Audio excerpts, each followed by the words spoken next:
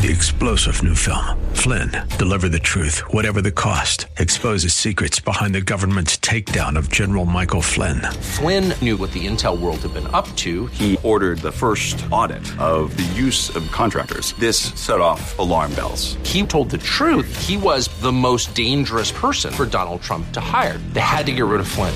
Flynn, deliver the truth, whatever the cost. Available now. Watch it today. Go to salemnow.com. salemnow.com. Welcome to the Georgene Rice Show podcast. This program was originally broadcast live on 93.9 KPDQ. We hope you enjoy the show. Welcome to the Georgene Rice Show. I'm James Blinn, producer of the program, and glad to have you along on this Wednesday afternoon, the 7th of November, 2018, and the day after Election Day. And many of you know I am the producer of the program and have been for many years. In fact, I was telling somebody just the other day that in January it will be 15 years of producing the Georgene Rice Show. So please pray for me. Speaking of praying for, please continue to pray for Georgene as she is on her missions trip and just wrapping it up in the next couple of days. And I know that somewhere in the next 48 hours or so, she'll get on an airplane and travel back to Portland, and certainly be praying for her for traveling mercies, and that the last couple of days of her trip will be a blessing. One of the things that when we sat down and talked about this particular stretch of shows that we have here that you've heard the guest hosts for, and of course I'd like to thank those who have guest hosted the program in the past couple of days, and as well as the two that are yet to come. And we'll talk about them all later. But one of the things I noted early on was, "Hey, Georgene, you're going to miss Election Day." She wasn't upset about it. She just wasn't upset about it. And pretty much said, "You do it." And 14 years, she's been asking me to host a show. 14 years, I've said no. Finally acquiesced to do the show that you heard last Friday, the Friday Fun, with Justin Mansfield and our special guest, Sam Winnington. And I still couldn't shake the Election Day assignment. So here I am in the chair, in the esteemed chair of Georgene Rice, which, trivia will note, I sat in before Georgene. Well, while she's been gone, we got new chairs in the studio. So I can honestly say I am not sitting in Georgene's chair, but a mere replacement thereof. But I guess next week that means she'll be sitting in my chair. Behind the board for me today is Justin Mansfield, our program director. Appreciate Justin taking my spot as I take Georgene's spot. We're both of us pretty much wish we were in Georgene's spot. So it's all good. But coming up on the show, we've got a great lineup of guests. We've got coming up in the next couple of segments, our friend from Taxpayer Association of Oregon will help us, Jason Williams. He's going to help us look at the local and state races and what it means, what they say. Not a great day for conservatives in Oregon last night. Not going to be not going to hide behind that. So we'll certainly take a look at that. We'll see what Jason has to say. Are there any cause for optimism? Is there any cause for pessimism? Should conservatives be starting our own caravan and walking to the Idaho border? He'll let us know. He'll tell us if we should be, and certainly talk us down and if we shouldn't be. So. Jason Williams will be joining us in the next couple of segments. Also at this hour, the Stream's John Zmirak is going to join us. He's going to talk about what he thinks Democrats will do with control of the House in the way that John Zmirak always can, and that's certainly directed to the point, and always appreciate his take on things as he joins the show fairly regularly. And in the second hour, we've got Lee Edwards, an expert from Heritage. He's going to talk about how the Democrats took the House. We'll also hear from another Heritage expert, Marie Fishpaw. We'll talk about the healthcare angle of things. Jeff Dickens, Deputy Research Director for the MRC, the Media Research Center, will join us next hour as well, talking about the media coverage of this election season, specifically last night's news coverage. And, was there any bias in it? I don't think we really need to ask, but he'll certainly tell us for sure. And we'll wrap things up as we'll talk to Ron Amal from Transitional Youth. We've got a special day with Transitional Youth coming up next Thursday. I want to make sure that you know about it. And for those who don't know, we want to make sure that you're in on what's going on at Transitional Youth, what they're up to, and the amazing things they're doing for our community. Looking at the election results, I'm going to start over in Washington since there's far less of them that we're going to look at right now, and continue to be in a holding pattern to some extent in the Congressional District 3, which is just across the river in southwest Washington, as Jamie Herrera Beutler still holds about a 10,000 vote lead over Carolyn Long, 52% to 47% and change. And it's about a 10,000 gap with I'm told, about 84,000 votes yet to count. So it's going to probably be, been told a couple times that it may be tomorrow. In 2018, it will take till tomorrow to find out that hopefully Jamie Herrera Beutler keeps her seat, and that he continues to not flip another House seat over to the Democrats. As you know, that definitely did happen, and that will be something we discuss. The Democrats did take control of the House. That is the major news story from that side of things. Kate Brown is remaining the governor of the state of Oregon, and Measure 102 passes, and the rest of them failed. I wish I could offer better news than that, but 103, 104, 105, and 106 all go down. Measure 102 is the only one that passed this cycle. And, lest that not be the news cycle between the House Democrats, the possible scepter, the probable scepter of the return of Nancy Pelosi as Speaker of the House in the new year, a lame duck session forthcoming. If that wasn't news enough, you had a bizarre, contentious press conference this afternoon with the president, and getting into verbal argument with members of the media, and which led into the firing, essentially, of Attorney General Jeff Sessions. So one of the jokes that we have here at the Georgene Rice Show, behind the scenes, is that when Georgene goes away, news breaks. It's just how it is. And oh wow, did it break today? So certainly we'll continue to follow the Jeff Sessions story that's just developing now. Obviously, it's been known for a couple hours, but the main gist of it is time will tell on a lot of it. I think it is still very much a developing story that we will continue to follow into Georgene's return, which will be Monday. Coming up on the program tomorrow, though, we've got Joseph Anfuso from Forward Edge International. He'll be interviewing Paul Young, and that'll be coming up tomorrow on the program. And then longtime pastor Clark Tanner will host the program on Friday. He's with the organization Pastor Serve, and amongst his guests will be our good friend Samuel Hakim from Redeeming the Nations Ministries. So we appreciate those folks coming in and filling out the roster of fill-ins for Georgene. I'm sorry you're stuck with me today, but you are. We appreciate you listening, and we'll check in with Jason Williams after we take this break here on 93.9 KPDQ. You're listening to The Georgene Rice Show. You're listening to The Georgene Rice Show podcast. It's aired on 93.9 KPDQ. Welcome back. I'm James Blinn, producer of The Georgene Rice Show, sitting in for Georgene, who will be returning on Monday. And appreciate each and every one of you tuning in on this Election Day aftermath edition of The Georgene Rice Show. And I want to take a look now at some of the local and state results and some of the meaning, and go a little bit deeper into them, and just kind of get a feel for where we are at here in Oregon, and specifically Oregon, with our good friend from Oregon Watchdog and the Taxpayer Association of Oregon, Jason Williams. Jason, how are you? A little bit wounded, but I am still striving. Looking at the results, it seems like as bad of a night as possible for conservatives in Oregon. How bad is it? It was a horrible night, and we're talking kind of like locally here in Oregon. I mean, a whole host of good ballot measures failed, and good candidates got knocked out. On political, looking at it from a political party perspective, the Republicans lost 3 House seats, all incumbents, and they lost an open seat in the Senate, and that continues the one-party rule in the state, and that also gives that one party, the Democratic Party, a supermajority in the House and Senate, so they can vote taxes, because you need 60% vote on all taxes. They can vote through all the taxes they want without having to get bipartisan support. And when there's one-party rule without bipartisan support, and you're able to vote for taxes, and you got that supermajority, really bad things happen. All right, so you started the conversation off with a severe downer. So we'll try to work our way a bit out of the mire here.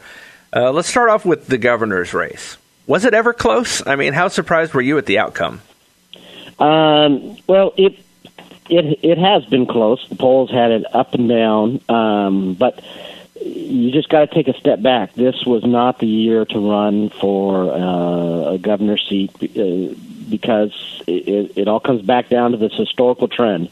It's a part of America that for 100 years that the party in a midterm election, the president, the party that's not in the presidency, Americans always vote for against the president's party in a midterm. And it's going on for 100 years. This is the way Americans vote. So needless to say, and they've got it down to a science based upon the state of the economy and how popular the president is. And of course, our president is just right there at the medium line for popularity, which is not good. So they were saying months ago, hey, based on the poll, based on historical information, we know that the opposition party, the Democrats, are going to gain 30 seats, and they gained more than 30 seats. They did not gain in the Senate, which was breaking with tradition. So people who are looking at this in a partisan way, you really need to count your blessings because the country did not go the way that it historically did, and mostly did. So now I say all that to say that's what hit Oregon, that wave across the country. So the fact that Governor Newt Buehler was running against a tide, I thought he did very good. And he was competitive, and it was the most spending in a race in Oregon history. Those things are good. He didn't win, but it was no surprise because you really had, you needed something a little bit more.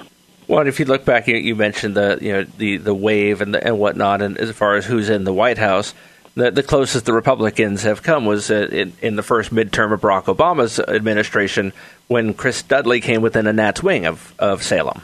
Yeah. So, and a lot of what we see here in Oregon, these things go in cycles, and so we need to be encouraged and ready. And speaking of cycles, 2006 was a nightmare for taxpayers, and we lost good people. A lot of incumbents got kicked out. A lot of ballot measures failed. And so in a way, what we're experiencing now, we experienced in 2006. But you know what? In 2010 was a wave year that went the other way.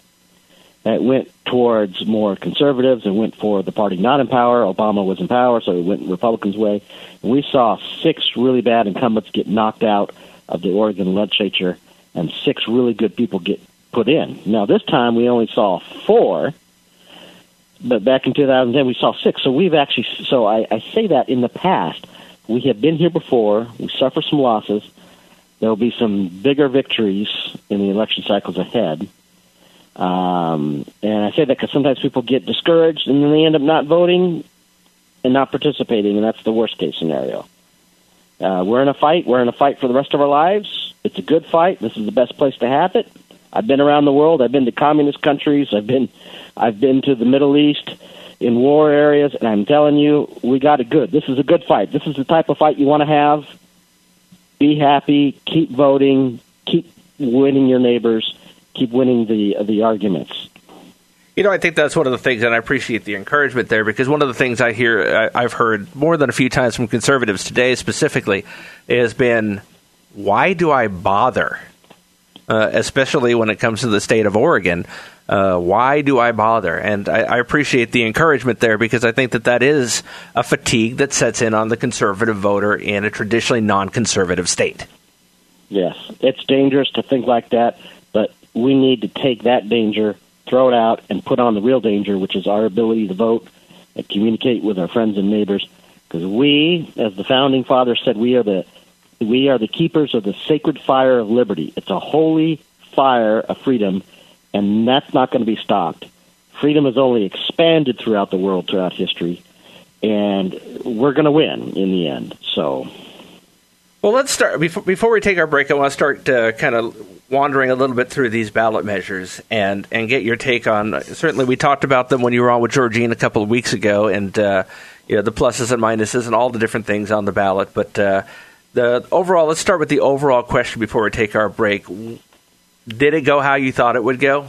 I mean, obviously, how we hoped it would go is different than how we think it may go. Well, I saw some of the polling on some of the measures and knew that they were behind, so that was difficult. What kind of was frustrating is that some of these ideas that were on the ballot were unpopular to begin with before they made it to the ballot, and so I just want to let people know if we Oregonians need to be a little bit more choosy about what we put on the ballot. If you don't plan to have a few $1 million to change people's minds and educate them, that just because you brought it to the ballot doesn't mean you're going to change their mind. Now, having said that, there are issues like Measure 103. This is one, keep taxes off of groceries. Very simple, but the proponents that I was told this morning raised $10 million. $10 million to kill this measure, which would keep groceries tax-free. So the people who love taxes really put up a lot of money to defeat this thing, and I think the idea that there was a little bit of mix-up with people thinking, hey, I want to keep groceries tax-free, I'll vote against it. It's like, no, you need to vote for it to put in the Constitution to say no taxes on groceries. A lot of people got caught up in that. And then, of course, I think being outspent when you have $10 million spent against you.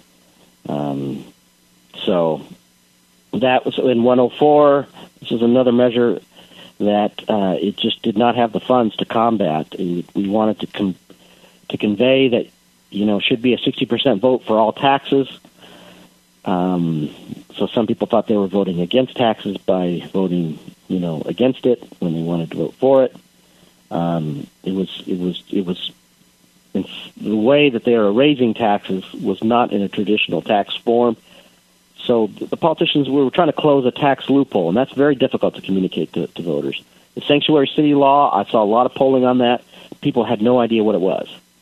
Had a friend tell me, he's a restaurant manager, he said, thank goodness I voted against the sanctuary city law because I don't want people coming into my restaurant, immigration officials coming into my... It's like that has nothing to do with the thing. So things, this year, the ballot measures did not have money to explain themselves to voters. The opponents did, and then we had the wave election, which brought all kinds of new people to the ballot. We're almost like near record high for voter turnout for a midterm. That means you have more people you got to be able to convince to vote. And all those things just kind of worked against ballot measures this year. Jason Williams, Taxpayer Association of Oregon, joining me here on the Georgene Rice Show. I'm James Blinn, sitting in for Georgene Rice. We're going to take a quick break, and we will be right back, and we'll continue our conversation with Jason as we continue on through the various results and analyzing the aftermath of yesterday's election here on the Georgene Rice Show on 93.9 KPDQ. You're listening to the Georgene Rice Show podcast. It's aired on 93.9 KPDQ. 93.9 KPDQ, the Georgene Rice Show. I'm James Blinn, sitting in for Georgene Rice. Justin Mansfield behind the dials and knobs and all the wonderful things keeping us going on the air today. And joining me still in this segment is our good friend, my good friend, Jason Williams, Oregon Taxpayer Association of Oregon. I will get that right. I will not put that out of order. By golly, Jason, I shall always get that right. Yes. Thank you. Appreciate you taking the time out after what was, as we kind of portrayed in the last segment, not a banner day for conservatives in Oregon. Were there any smaller surprises or rays of hope down the ballot at all? Anywhere in the state? I thought it was interesting that there was the funniest ad that I saw on TV was from the Democratic Congressional Campaign Committee, and they were saying, vote for us because we want a middle-class tax cut. And the fact that they were running ads in the Portland market saying Democrats are going to cut your taxes, hey, dude, that's I love you for that, that they were taking my message there. We all want lower taxes. So in a way, sometimes liberals have to run as conservative ideals in order to win. I thought that was very funny. And I'd have to say that with Oregon, that I think it's going to be good. I think sometimes you have some setbacks, you lose some races, but Oregonians generally do want lower taxes, and it just comes down to the type of battles and the type of candidates and the type of messaging that they're doing. And a lot of times we have a lot of candidates who just want to run on I'm a nice guy, and people don't vote for that. You got to really pick some very hot, relevant, potent issues that really matter to people.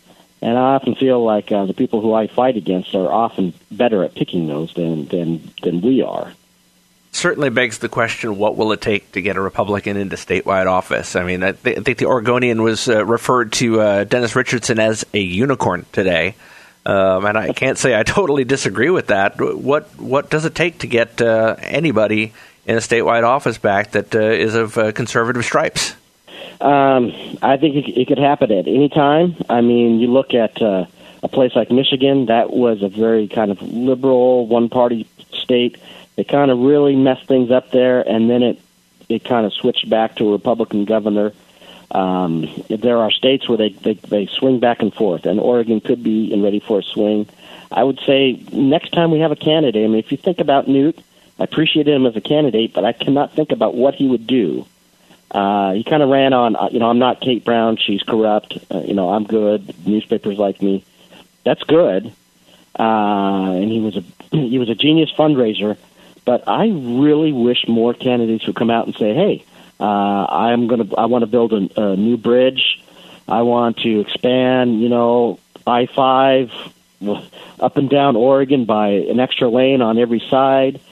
Things that people say, yeah, I want that. You know what I mean? Or I'm going to pass a law that says no new taxes without asking voter approval." Things like that where people say, wow, you get excited behind the candidate. I would like to see more of that from the politicians who say they want to win higher office here in Oregon. They really need to take on bigger issues. So if you just think about it, what were the issues that you saw during the campaign that made you say, this is what the candidate's going to do for me? That kind of got lost.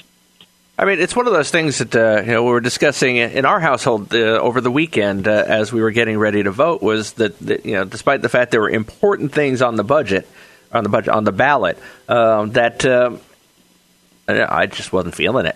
I mean, we did vote, but I wasn't feeling it. It certainly wasn't one of those things where it's like there was any number of things where I went, I am so excited to cast my ballot for this person.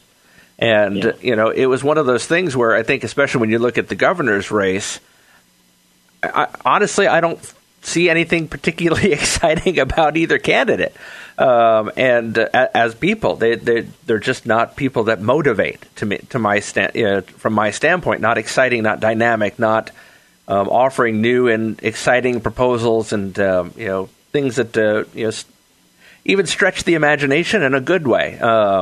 So it definitely, for me, it felt like it was a good opportunity for the Republicans and the conservatives in the state to put forth an exciting candidate against someone who maybe isn't quite as exciting in Kate Brown.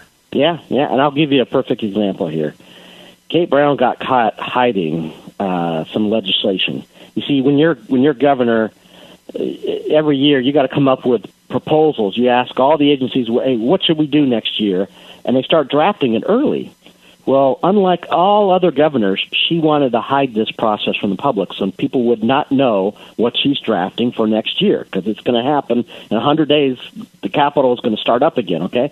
She's already started drafting legislation, and one of them was a $700 million beer, wine, and tobacco and cider tax. $700 million. It took a court order to release this hidden document, this hidden legislation she was planning on doing next year, which, by the way, your listeners should know there's going to be a $700 million beer, wine, cider, and tobacco and vapor product tax next year that's going to be proposed. Well, when we found out about this, we posted it online, and I got 7,000 likes on that thing. That broke records for us. 7,000 likes in about 6 days. Amazing. That to me was the hottest issue of the campaign that no one talked about. If I was Newt Buehler, I would have gone and said, hey, you better buy your alcohol now, because it's going to be hit with, $700 million tax increase. So that would have really outraged a lot of people, and that would have hurt a lot of businesses. Because what we know from when you spike product taxes, people end up buying it online. They go across the border and buy it where it's cheaper, and so the little grocery store gets hurt. But the person who's drinking and smoking, they don't get hurt at all because they find a way around it. So it's kind of anyways, it's one of those tax boondoggle things where when you begin to overtax a product beyond what it costs to actually make the product, you run into all kinds of bad behavior. And that's the kind of thing, too, with the supermajority. Makes it a lot easier to get through. Yeah. Yeah, and they found a way to get around the 60% rule for all taxes by saying, oh, I'm going to tax all radio stations, but we're not going to really tax you because we would need to get a 60% vote. We're just going to say if you want to be a radio station here in Oregon, you have to donate, $100,000 into this special fund for government. It's not a tax. We're just forcing you to donate for the right to be able to be here. And that's just, it's like, no, that's a tax. Anyway, that's what Measure 104 was about, was trying to get them to say any form of taxation, forcing people to donate, taking away their tax credit, creating these obnoxious, outrageous fees for something, that's all a form of taxation, and those things should require a 60% vote. But so over the next 4 years, plenty of opportunities for Kate Brown to hide more legislation, but thankfully Taxpayer Association of Oregon exists to be able to expose some of that type of stuff. Certainly would hope there'd be a candidate in 4 years that would be willing to stand alongside that and fight along against some of those things. People want to know about Taxpayer Association of Oregon and what you guys do, because you are a valuable asset to the people of Oregon, and I think more people need to know about what you guys are doing. Tell folks real fast a little bit about you and how they can check you out. Well, we've been around for nearly 20 years. Our website is OregonWatchdog.com. It's a daily tax news ticker, so if you want to catch any political gossip, political news, taxes being raised in your city, your town, your state, it's there on Oregon Watchdog. We try to expose the government waste. We just love making fun of when government spends money, like when they spent $50,000 studying drunk birds here in Oregon. They got birds drunk and then tried to see if alcohol actually affected them. I think, you and I would have figured out that birds probably get drunk like normal people do, and we could have saved that $50,000. So we love to expose government waste. We love to, fight bad politicians and get good lawmakers in there. And you can find us all at OregonWatchdog.com. Jason Williams, my friend, I appreciate you taking the time out, and I always appreciate you taking the time out to join us, and we'll certainly talk to you soon. Thanks. Jason Williams joining us, Taxpayer Association of Oregon. Oregon Watchdog is the website, and you can also find them on social media as well, so be sure to check them out. Like I said, they do a great job of exposing the government waste that he was just talking about, and over the next 4 years with the supermajority and the governorship, it might be a good time to check into all of that. We've got more of the Georgene Rice Show coming up in just a couple moments on this Wednesday edition of the show, Election Day Aftermath. I'm James Blood, producer of the program, sitting in for Georgene. We'll be right back on 93.9 KPDQ. You're listening to the Georgene Rice Show podcast. It's aired on 93.9 KPDQ. 93.9 KPDQ. Glad to have you along. I'm James Blinn, sitting in for Georgene Rice, who will be returning from her trip on Monday. And we're looking at some of the election aftermath and some of the things that have been going on around the world and around the country as we see on this Wednesday the after effects of all of the election last night and, quite frankly, some of the burnout that we all feel as well, but trying to put the topic to bed for now. And joining me to talk a little bit about how the Democrats took the House and how we should react to it is Lee Edwards, a Ph.D., Distinguished Fellow in Conservative Thought at the B. Kenneth Simon Center for Principles and Politics at the Institute for Constitutional Government, a leading historian of American conservatism and the author or editor of 25 books. Dr. Edwards, thank you for joining me today. My pleasure, James. Thank you. So is there anything more that can be said, or should be said about the elections. I guess it's inevitable, so here we go. Absolutely. Now, I'm certainly curious as to, what makes a defeat and what makes a victory. Well, that's a marvelous question. And just briefly, I would say this, that there are 5 essential elements of a political campaign: money, organization, the candidate, issues, and the media. And you can take those 5 elements and apply them to almost any election, and you'll come up with who is going to win. So, for example, the Democrats did very well in fundraising, and that was one of the reasons why they were able to carry the House. They did not have the best candidates possible, which is the reason why they were losing some seats in the Senate. The media, which was tilted so much towards the Democrats, helped them to, I think, bring about that blue wave in the House. So how should Republicans view the results from last night? Well, I think there are a couple of different things. First of all, the president, of course, is going to say he won. It was a victory for him. And in a sense, it was because he was able to campaign and pull out some close victories in the Senate. But at the same time, the House now is going to be in the hands of Nancy Pelosi and the other progressives there in the House. So that could present some real problems as to how they're going to use their newfound majority. Are they going to legislate, or are they going to investigate? And so that remains to be seen right now. As a matter of fact, there's even something of a mini revolt against Nancy Pelosi herself, though I do think she's going to be elected again as Speaker. I don't think the Democrats are going to throw her overboard. I think that what we have here once again is divided government. We've had it in the past, and it looks to me as though the American people are very comfortable with it. They don't want one party to have too much power for too long, which I think is one of the clues as to why the Democrats were able to carry the House, but not the Senate.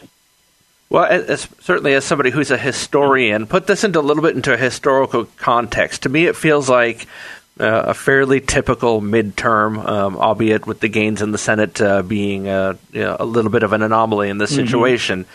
Talk about historically what midterms mean to the party in the White House.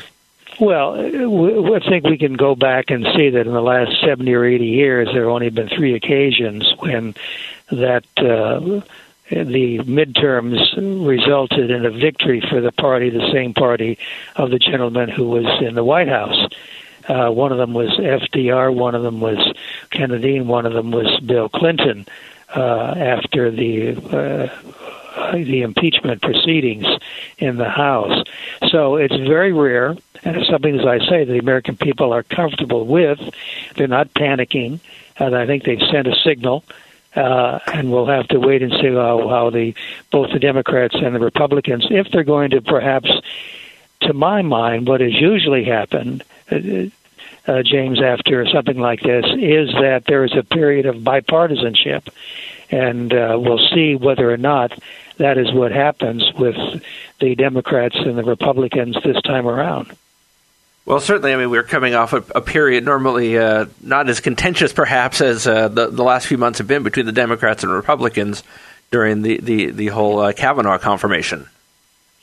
Right, and what is going to be, I think, guiding whether or not this bipartisanship is possible, and I'm not, terribly optimistic about it, but it is possible. It's one possible scenario, and that is that people will be looking ahead already to the next presidential election in 2 years from now, in 2020, and that will affect how people are going to be acting and reacting, or not acting in some cases here in Washington. So whether we have brief cooperation or nonstop gridlock, how should we prepare for the next 2 years? Well, I think what the voters ought to do, depending upon whether they were for, whichever party it was and whichever candidate it was, expect him or her. And this was a terrific development, by the way, and that is there's so many female women who were running this time and winning. And that is something which is going to, I think, affect the outcomes. I think that will be more lending itself to bipartisanship. But I think that the voters should say and expect their congressman or their senator to do what he promised to do in the campaign. And if not, to make it very clear that the next election is not that far away and they'll take appropriate action. One of the things that's occurred to me over the past couple of years is that Republicans, particularly those of the conservative persuasion, more so than some that perhaps are more moderate, tend to be a little bit more rough with their messaging. And even when they're in the right, they don't necessarily come across that way. How can conservatives get themselves in a good messaging position for future success with 2020 only 2 years away? Well, I think they have to do that, James. And if they don't, then they're going to see that base shrink that much more. As I mentioned, made reference to the suburban college-educated women who voted in tremendous numbers, something like a 16 or an 18-point edge for Democrats over Republicans. What's going to make that up for the Republican side, for the conservative side? They will have to figure out a way to speak more diplomatically, if you will, more charitably, if you will, about issues and about their opponents. They're not going to be able just to depend upon ad hominem arguments over and over and over again. And I think the president is going to have to be one of those as well, who's going to take cognizance of that. And I think he's already begun that a little bit with his press conference this afternoon.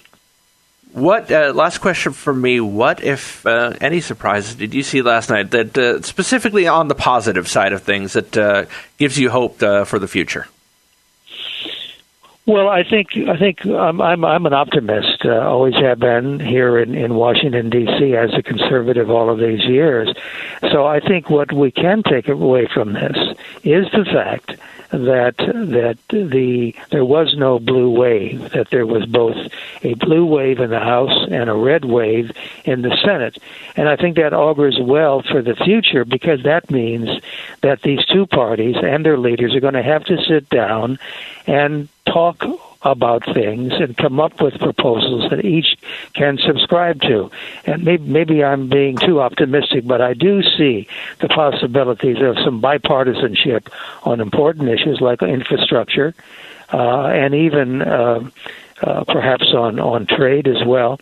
So I think that's what we can certainly look to as a strong, I would say, as a strong possibility in the next 2 years. Dr. Edwards, I certainly appreciate you taking the time out on what I would safely call not a slow news day. My pleasure, James. Take care. Thank you. Dr. Lee Edwards, Distinguished Fellow in Conservative Thought for the B. Kenneth Simon Center for Principles and Politics at the Institute for Constitutional Government at the Heritage Foundation, and he's also a leading historian of American conservatism and the author of 25 books. So certainly appreciate his wisdom, his knowledge, and his input on the events of yesterday and what we should be looking forward to over the next 2 years. You're listening to 93.9 KPDQ. This is the Georgene Rice Show. I'm James Blinn, sitting in for Georgene, and we shall return. You're listening to the Georgene Rice Show podcast. It's aired on 93.9 KPDQ. Welcome back. You're listening to the Georgene Rice Show, 93.9 KPDQ. I'm James Blinn, sitting in for Georgene Rice, the producer of the program. Engineering today is Justin Mansfield. And, of course, we're looking at the results, the aftermath, all of the things you can want to know about Election Day now that it is finally over. And certainly on the national scale, we can look at things. What happened? Why did it happen? And what does it mean? And what's next? And here to join us to talk a little bit about that is our good friend from the stream, John Zmirak. John, thank you so much for joining me today. Thank you. And if people want to read more, it's stream.org. Stream.org. Perfect. Always appreciate that. It's a great site. I check it out daily. I know Georgene does as well. They said a blue wave was coming, and while Oregon certainly is in low morale, conservatively speaking, was it a blue wave across the board? No. I mean, we have to look at in terms of perspective. When 2 years after Barack Obama arrived in Washington as kind of a redemptive figure to large parts of America, who was going to save America from its sins of racism, 2 years later, his party lost 63 seats in the House and lost control of the Senate. 63 seats, that's more than double the number the Republicans lost last night. It is historically almost certain that a newly elected president, his party suffers in congressional elections 2 years later because he's tried to do things, he's provoked a backlash. The party that lost the presidency is heavily motivated to try to claw back some power. So I think Donald Trump's campaigning for candidates swung a number of significant races. We lost a few really good people from Congress, Dana Rohrabacher and Dave Bratt. Dana from California, Dave Bratt from Virginia. But I was happy to see Steve King stay in Congress. I was sorry to see Chris Kobach lose the governor's race for Kansas. I hope that some of these good people who are being retired from Congress will end up in the cabinet or in the White House in some capacity. But that said, we gained power in the Senate, and a lot of the people who are leaving Congress were never Trumpers or Paul Ryan open borders Republicans. So I think the Republican Party is somewhat purified and organized behind the president now in a way it wasn't before. Well, certainly one of the things for me that kind of was the anomaly and what seemed to me to be a typical midterm across the country was the fact that, yes, the Republicans made gains in the Senate. Talk about how unusual that is, and what will that change despite losing the House? What will that change for the president? Well, for one thing, it looks like we might have a solid 51 pro-life votes in the Senate. So the president won't have to nominate a stealth candidate who's been silent on issues like Roe v. Wade. He could actually pick someone who is openly pro-life and not have to worry about Lisa Murkowski's vote in confirming him. I think we might need to see the Republicans get rid of the filibuster in the Senate because it's going to be misused by the Democrats, who will be controlling the lower house. And remember, the House of Representatives originates all spending bills. So we're not going to see $1 to build a wall on our southern border. Then again, we didn't in Paul Ryan's Republican House anyway. I think a lot of the people who left were effectively Democratic votes on key issues for the president, such as building a wall and defunding Planned Parenthood. That didn't happen either. I think some of this loss can be traced to the president deferring his own agenda in favor of Paul Ryan and Mitch McConnell's establishment advice to go slow and focus on a tax cut. Well, I think the president has seen that was a mistake. One of the things that was my observation last night was it did not feel like it was any type of referendum on the president whatsoever. The results last night being more of the mainstream, more typical of a midterm. Did the Trump presidency take any damage last night? I think, losing Dana Rohrabacher was bad. Losing Dave Bratt was bad. But on the other hand, holding the state of Florida is huge, absolutely crucial in terms of redistricting. I think, the president is going to – it depends how the Democrats act. Are they going to see this as a repudiation of Trump and try to impeach him and try to impeach Brett Kavanaugh and all these things they've been promising their base, and their base is increasingly the hooded thugs of Antifa and billion-dollar donors like George Soros and Tom Steyer and Michael Bloomberg, who want to take away Americans' guns and shutter their churches and force them to fund abortions. I mean, the Democrats shoved themselves 30 degrees to the left with the election of Donald Trump. And I don't think they're going to come back to the center. I don't think they're going to act like a responsible, patriotic political party. I think they're going to act like a bunch of puppies turned loose in a butcher shop. And that will only help the president. Of course, we're going to get 2 years of gridlock and 2 years of frustrating government. I hope the president uses the U.S. military and military funding to build a wall in defiance of the House of Representatives. I think that would be enormously popular. I mean, polls showed that a big majority of Americans wanted to stop the caravan from Central America, and 51% of Hispanic Americans wanted to stop it. So I think if this is an opportunity for the president to focus again on the issues that got him elected, the sanctity of life, the sanctity of U.S. borders, a strong defense, and a strong economy. And the Democrats are going to be obstructionists, and it's going to be obvious that they're obstructionists. It's going to be impossible to hide. Well, I mean, I think that there are a lot of people, including yourself, you're writing about it today on stream.org, talking about basically with Nancy Pelosi presumably back in the Speaker's chair and the Democrats in control of the House, basically nearly immediate shenanigans, I think is the best way I can put it. How in that scenario can anything get done? Well, right. I mean, I think we're going to it's going to be 2 tough years for America. I think the Democrats are not going to work with the president. He tried to work with them on immigration. They threw his generous compromise back in his face because they were running not as a party of America, but as a party of angry millennials and billionaire leftists.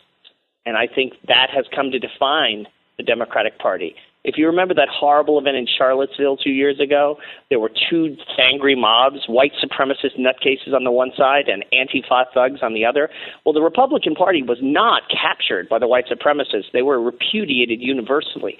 But on the other hand, I think the Democrats have been captured by the Antifa, #resistance, let's fantasize about killing the president wing. I mean, it's really like the writers of Saturday Night Live have grabbed control of a major political party in America.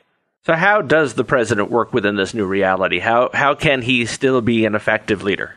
I think he's going to have to do a lot of things through executive power and a lot of things through the military. And there's going to be things that don't get done. There are going to be important things that don't happen. Elections have consequences. And when you elect people like Alexandria Ocasio-Cortez, who I think her latest thing is free tuition to the Electoral College for everyone in America or something like that. I mean, we're going to have 2 tough years, but, our founders set up a system of government designed to have a separation of powers so that the various parties and factions would frustrate each other and slow each other down so nobody could do anything all that extreme. And now we're going to have to deal with some of the downside of that. But overall, it's a good system, and I wouldn't trade it for anything in the world. Well, presumably, obviously, we're going to see these problems for the next 2 years or so as we head towards the next election, of which I figure the cycle should begin in about 18 hours or so. Yeah. The question I have is, the final question is, for the Republicans to come out as best possible at the other end of that, in a position to potentially retake the House, keep the White House, keep the Senate, etc. What's a good game plan? I think the president needs to focus in on the things that got him the nomination and got him elected, keeping us out of foreign wars and crazy intervention. The Senate needs to refuse to fund Planned Parenthood. He needs to build a wall, even if it means siting military bases along the southern border and connecting them with a fence. Use eminent domain if he has to. But I think he sees that the demographic trend of admitting 1 million people, mostly unskilled, many of them high school dropouts, into a country where we don't have the manufacturing jobs to absorb them. You're just bringing in millions of new Democrats every few years, and you're turning one state from red to purple and purple to blue after another. Demography is not on our side unless we fix the border. That's great stuff, John. Appreciate it. Always appreciate you joining us, and appreciate you joining us today, specifically on the Georgene Rice Show. And we look forward to talking to you soon. Thank you. Have a great day. Bye-bye. Absolutely. John Zmirak, stream.org is the website that you can find his articles at, writing for the Stream. And the article is Can the Dems in the House Tone Down the Crazy? So that's his article. As one thing I've always noticed about John, and certainly enjoy about him, is he gets straight to the point and doesn't really dance around things. So that was pretty much as straightforward as you can get, and we'll certainly be talking to John in the future on the Georgene Rice Show. I'm James Blinn, sitting in for Georgene Rice on this Election Day Aftermath Day. Justin Mansfield's my engineer. We'll return in just a couple minutes on 93.9 KPDQ. You're listening to the Georgene Rice Show podcast. It's aired on 93.9 KPDQ. Welcome back. You're listening to The Georgene Rice Show. I'm James Blinn, producer of the program, sitting in for Georgene today. Justin Mansfield behind the board, engineering the program. Appreciate you all joining me today. Checking in now on the healthcare side of things, trying to figure out what does this all mean. Marie Fishpaw, Director of Domestic Policy Studies at the Heritage Foundation's Institute for Family, Community, and Opportunity. Marie, how are you today? I'm well, thank you. Thank you for joining us. It's certainly, I think the overall, when you're dealing with changes like we saw last night, a little bit of confusion going on.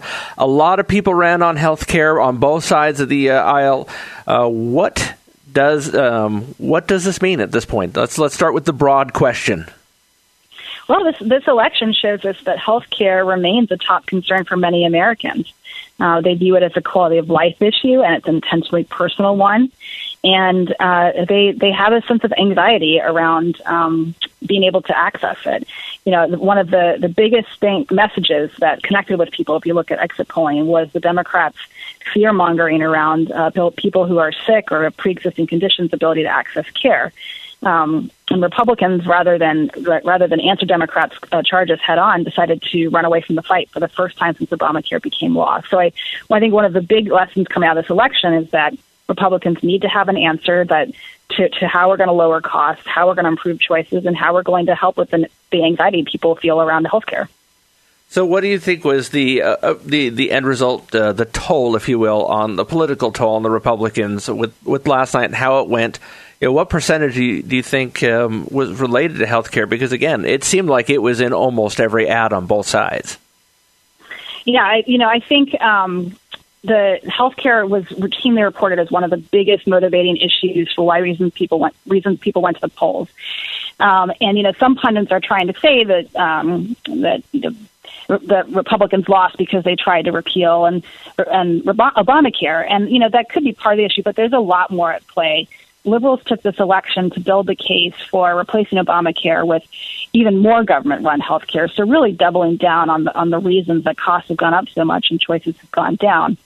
I think Republicans, in the face of that, chose, to the extent they responded, did not offer a coherent alternative. So, I think it's important as we go forward, thinking about how do we push back on government-controlled single-payer ideas. What is it that Republicans are trying to offer? And conservatives are going to encourage them to focus on ways to improve individual choices in order to lower costs. I mean, looking ahead, obviously, with lame duck session and then shortly thereafter followed by most likely 2 years of gridlock on just about everything. Is it possible to get anything done? Well, I think that comes down to whether Republicans have the political will. The Senate could, in theory, finish the job that they still haven't finished in repealing Obamacare. The House took a vote, and the Senate needs to finish the job.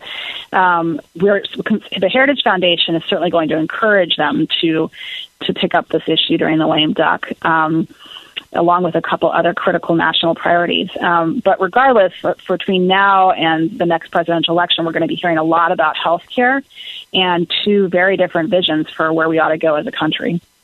So for the Republicans and going forward, whether it be through the lame duck session or into the likely gridlock, what should some of the key messaging and key program ideas that Republicans should tout to kind of regain the confidence in a post-Obamacare solution and vision?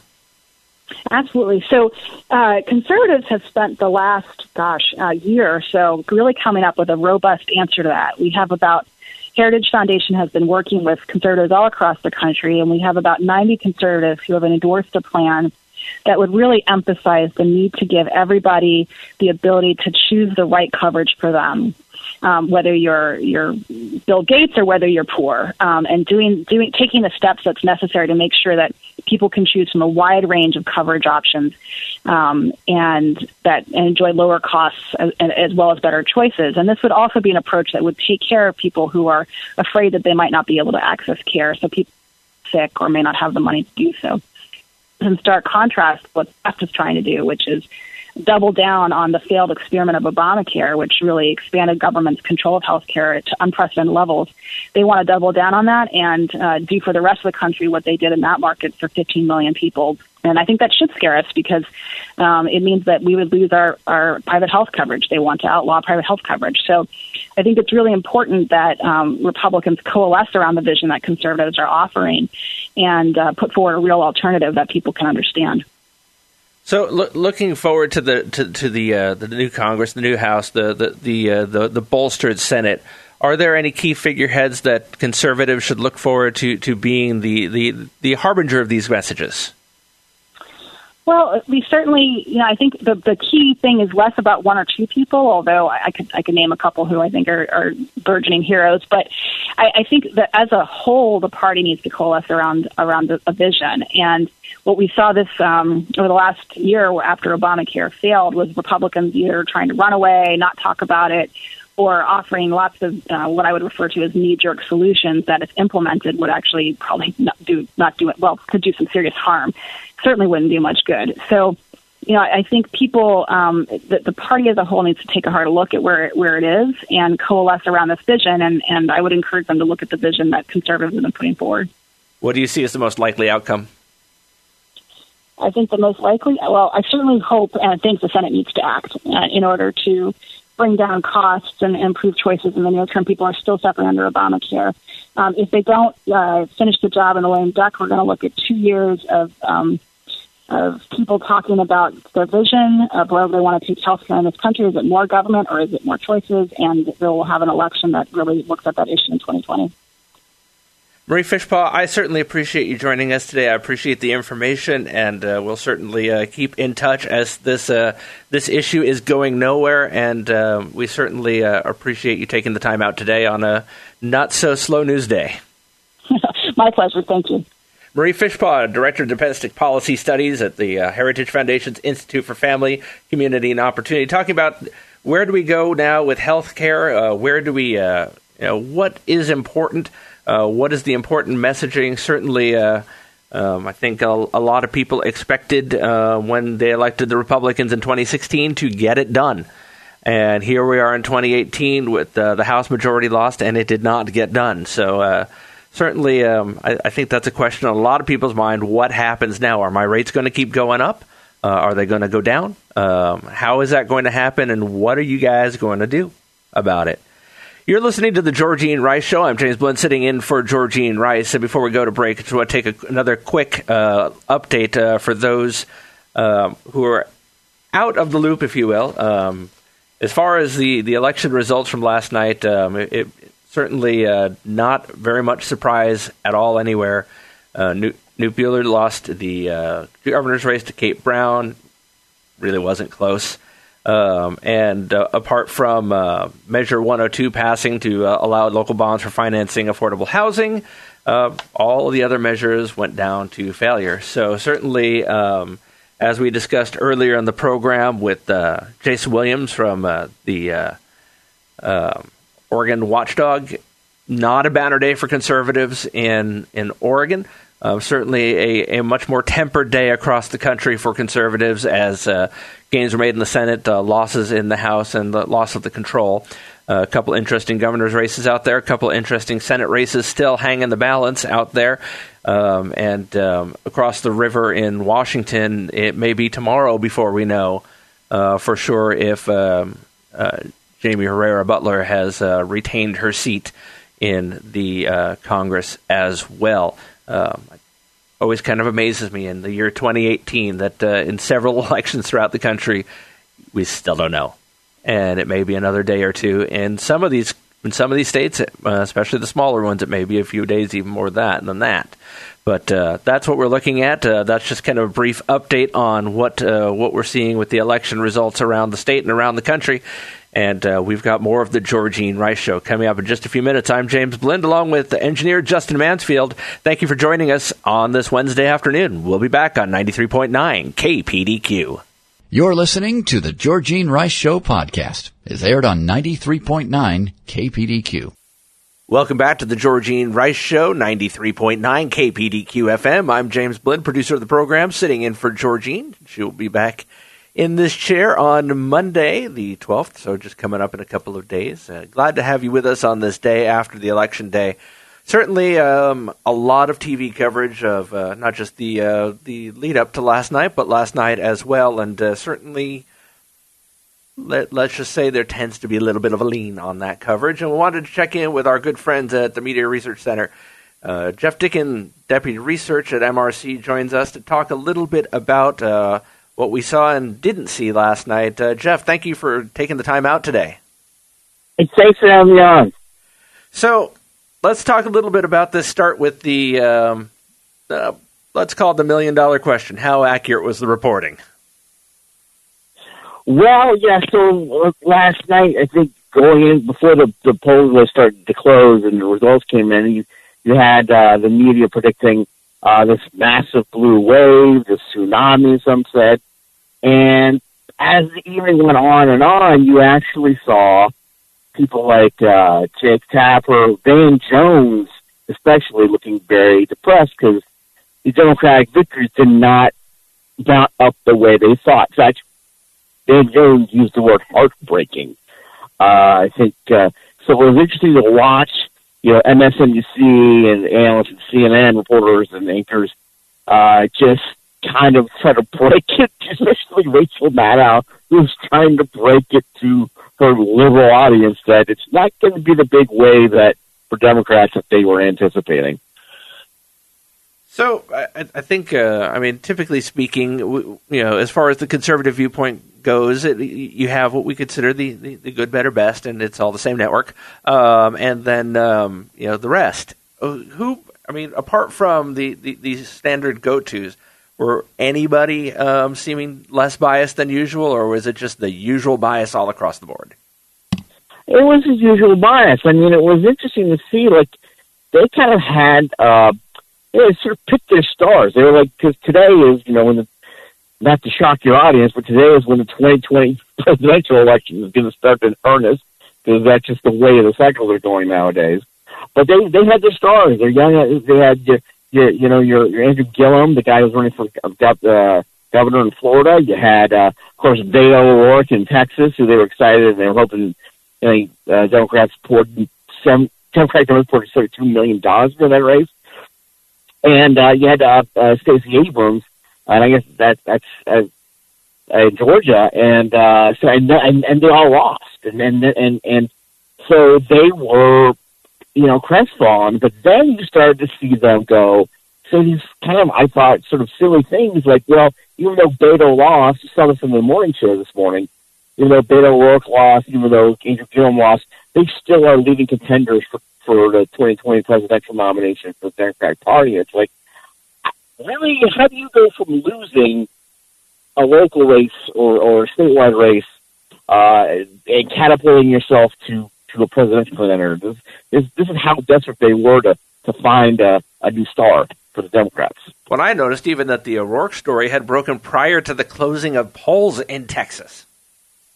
I had seen it in print form earlier, probably about this time yesterday, that either way it's a victory for O'Rourke. It's like, right.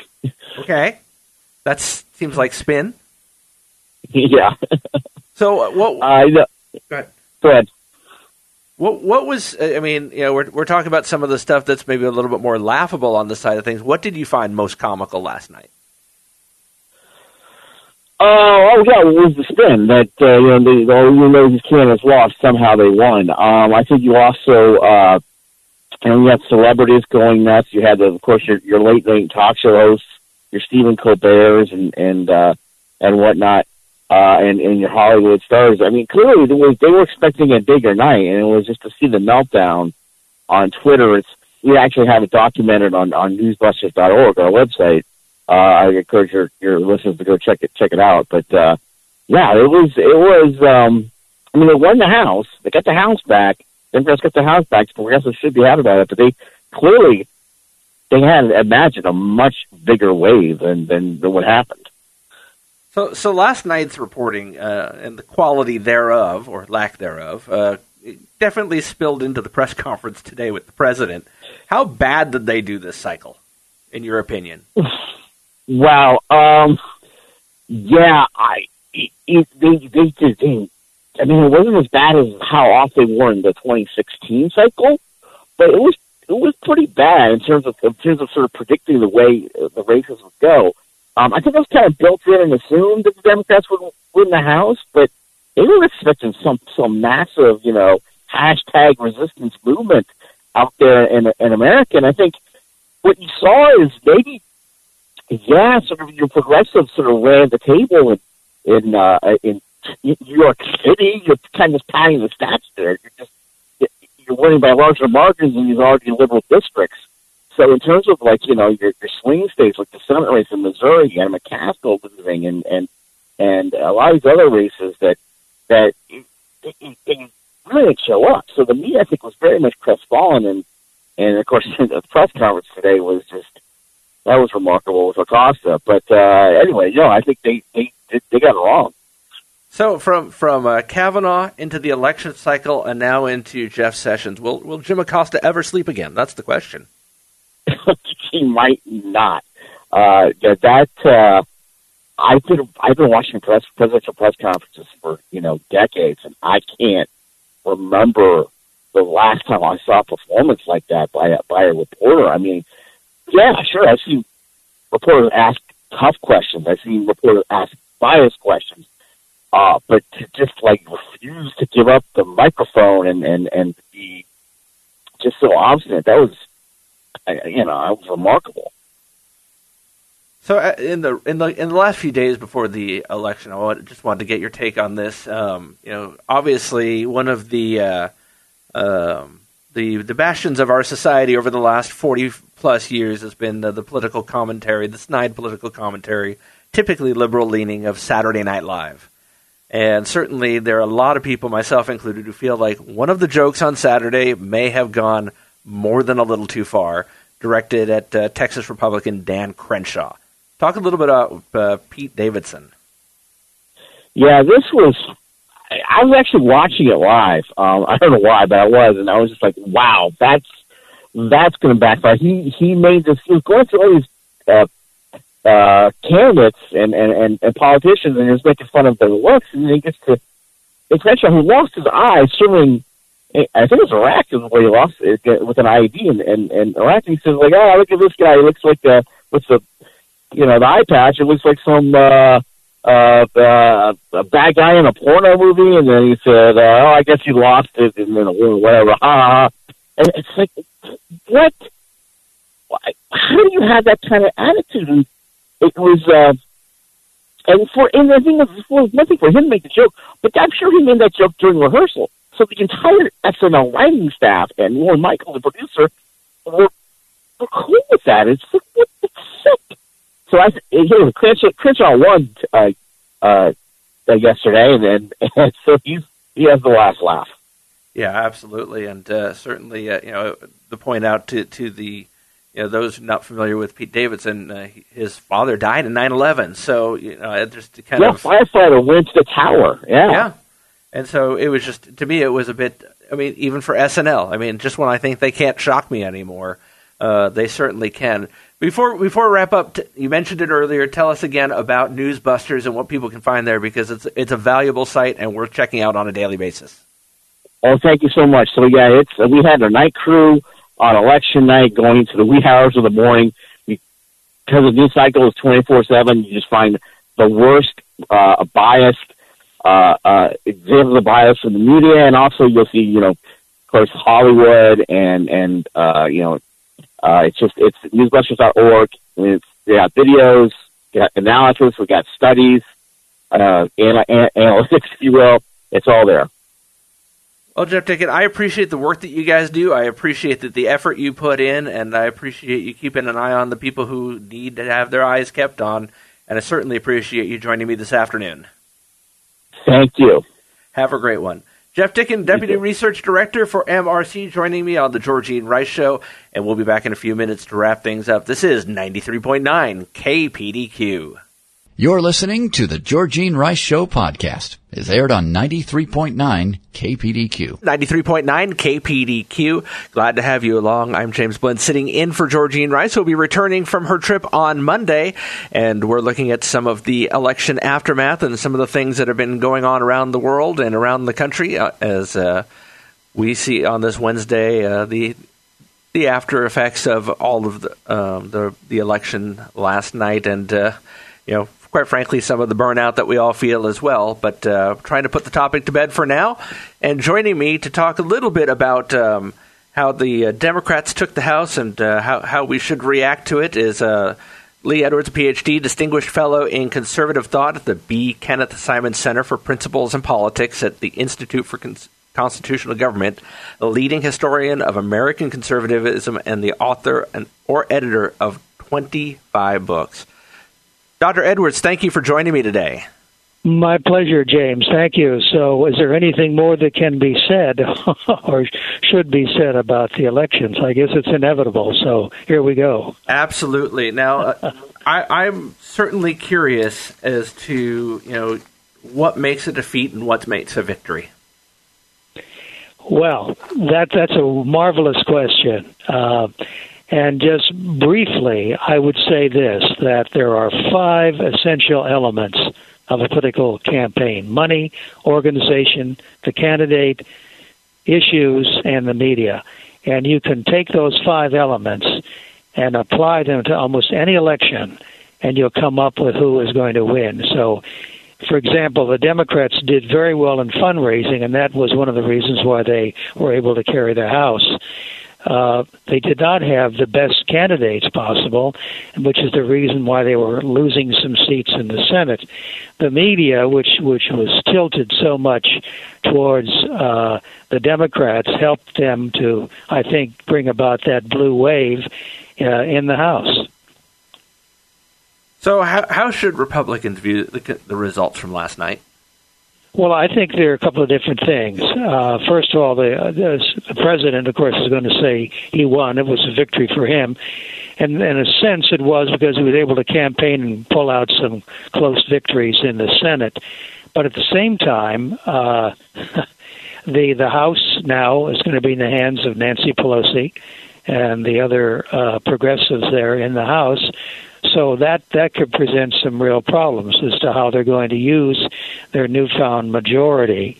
Are they going to legislate or are they going to investigate? And so that remains to be seen right now. As a matter of fact, there's even something of a mini revolt against Nancy Pelosi herself, though I do think she's going to be elected again as Speaker. I don't think the Democrats are going to throw her overboard. I think that what we have here, once again, is divided government. We've had it in the past, and it looks to me as though the American people are very comfortable with it. They don't want one party to have too much power for too long, which I think is one of the clues as to why the Democrats were able to carry the House, but not the Senate. Well, certainly as somebody who's a historian, put this a little bit into a historical context. To me, it feels like a fairly typical midterm, albeit with the gains in the Senate being a little bit of an anomaly in this situation. Talk about historically what midterms mean to the party in the White House. Well, I think we can go back and see that in the last 70 or 80 years, there have only been 3 occasions when the midterms resulted in a victory for the party, the same party of the gentleman who was in the White House. One of them was FDR, one of them was Kennedy, and one of them was Bill Clinton after the impeachment proceedings in the House. So it's very rare, and it's something, as I say, the American people are comfortable with. They're not panicking, and I think they've sent a signal. And we'll have to wait and see how both the Democrats and the Republicans, if they're going to perhaps, to my mind, what has usually happened, James, after something like this, is that there is a period of bipartisanship, and we'll see whether or not that is what happens with the Democrats and the Republicans this time around. Well, certainly, I mean, we're coming off a period normally not as contentious, perhaps, as the last few months have been between the Democrats and Republicans. during the whole Kavanaugh confirmation. Right, and what is going to be, I think, guiding whether or not this bipartisanship is possible, and I'm not, terribly optimistic about it, but it is possible. It's one possible scenario, and that is that people will be looking ahead already to the next presidential election in 2 years from now, in 2020, and that will affect how people are going to be acting and reacting, or not acting in some cases here in Washington. So whether we have brief cooperation or nonstop gridlock, how should we prepare for the next 2 years? Well, I think what the voters ought to do, and depending upon whether they were for, whichever party it was and whichever candidate it was, expect him or her. And this was a terrific development, by the way, and that is there's so many female women who were running this time and winning. And that is something which is going to, I think, affect the outcomes. I think that will be more lending itself to bipartisanship. But I think that the voters should say and expect their congressman or their senator to do what he promised to do in the campaign. And if not, to make it very clear that the next election is not that far away, and they'll take appropriate action. One of the things that's occurred to me over the past couple of years is that Republicans, particularly those of the conservative persuasion, more so than some that perhaps are more moderate, tend to be a little bit more rough with their messaging. And even when they're in the right, they don't necessarily come across that way. How can conservatives get themselves in a good messaging position for future success with 2020 only 2 years away? Well, I think they have to do that, James. And if they don't, then they're going to see that base shrink that much more. As I mentioned, made reference to the suburban college-educated women who voted in tremendous numbers, something like a 16 or an 18-point edge for Democrats over Republicans. What's going to make that up for the Republican side, for the conservative side? They will have to figure out a way to speak more diplomatically, if you will, more charitably, if you will, about issues and about their opponents. They're not going to be able just to depend upon ad hominem arguments over and over and over again. And I think the president is going to have to be one of those as well, who's going to take cognizance of that. And I think he's already begun that a little bit with his press conference this afternoon. What last question from me? What, if any surprises, did you see last night that specifically on the positive side of things that gives you hope for the future? Well, I think I'm an optimist. Always have been here in Washington D.C. as a conservative all of these years. So I think what we can take away from this is the fact that there was no blue wave, that there was both a blue wave in the House and a red wave in the Senate. And I think that augurs well for the future, because that means that these two parties and their leaders are going to have to sit down and talk about things and come up with proposals that each can subscribe to. And maybe I'm being too optimistic, but I do see the possibilities of some bipartisanship on important issues like infrastructure and even perhaps on trade as well. So I think that's what we can certainly look to as a strong, as a strong possibility in the next 2 years. Dr. Edwards, I certainly appreciate you taking the time out on what I would safely call not a slow news day. My pleasure, James. Take care. Thank you. Dr. Lee Edwards, Distinguished Fellow in Conservative Thought for the B. Kenneth Simon Center for Principles and Politics at the Institute for Constitutional Government at the Heritage Foundation, and he's also a leading historian of American conservatism and the author of 25 books. So certainly appreciate his wisdom, his knowledge, and his input on the events of yesterday and what we should be looking forward to over the next 2 years. And that'll wrap things up for this edition of the Georgene Rice Show. I'm James Blinn, producer of the Georgene Rice Show. Been sitting in for Georgene. We'll be back with you on Monday. Remember, Joseph Anfuso will be with us tomorrow, and on Friday, Pastor Clark Tanner. I want to thank Justin Mansfield for engineering today's program, and thank each and every one of you for making us a part of your day, a part of your Wednesday afternoon and evening here on the Georgene Rice Show on 93.9 KPDQ. Thanks for listening to the Georgene Rice Show podcast. If you'd like to download a podcast of the show or would like more information on today's guests, please visit the show at kpdq.com or on Facebook. Follow the show on Twitter at GRice Show and like us on Facebook. And join us live every weekday at 4 for more critical thinking for critical times on 93.9 KPDQ. 3-star General Michael J. Flynn, head of the Pentagon Intelligence Agency, knew all the government's dirty secrets. He was one of the most respected generals in the military. Flynn knew what the intel world had been up to. He understood its funding. He ordered the first audit of the use of contractors. This set off alarm bells. The explosive new documentary, Flynn, Deliver the Truth, Whatever the Cost, uncovers the facts behind this scandal. Flynn told the truth. He was the most dangerous person for Donald Trump to hire. I find out the worst enemy that I'm going to face in my life is right here in America. They took my assessment and they wanted me to change it. And I was like, I'm not changing it. They had to get rid of Flynn.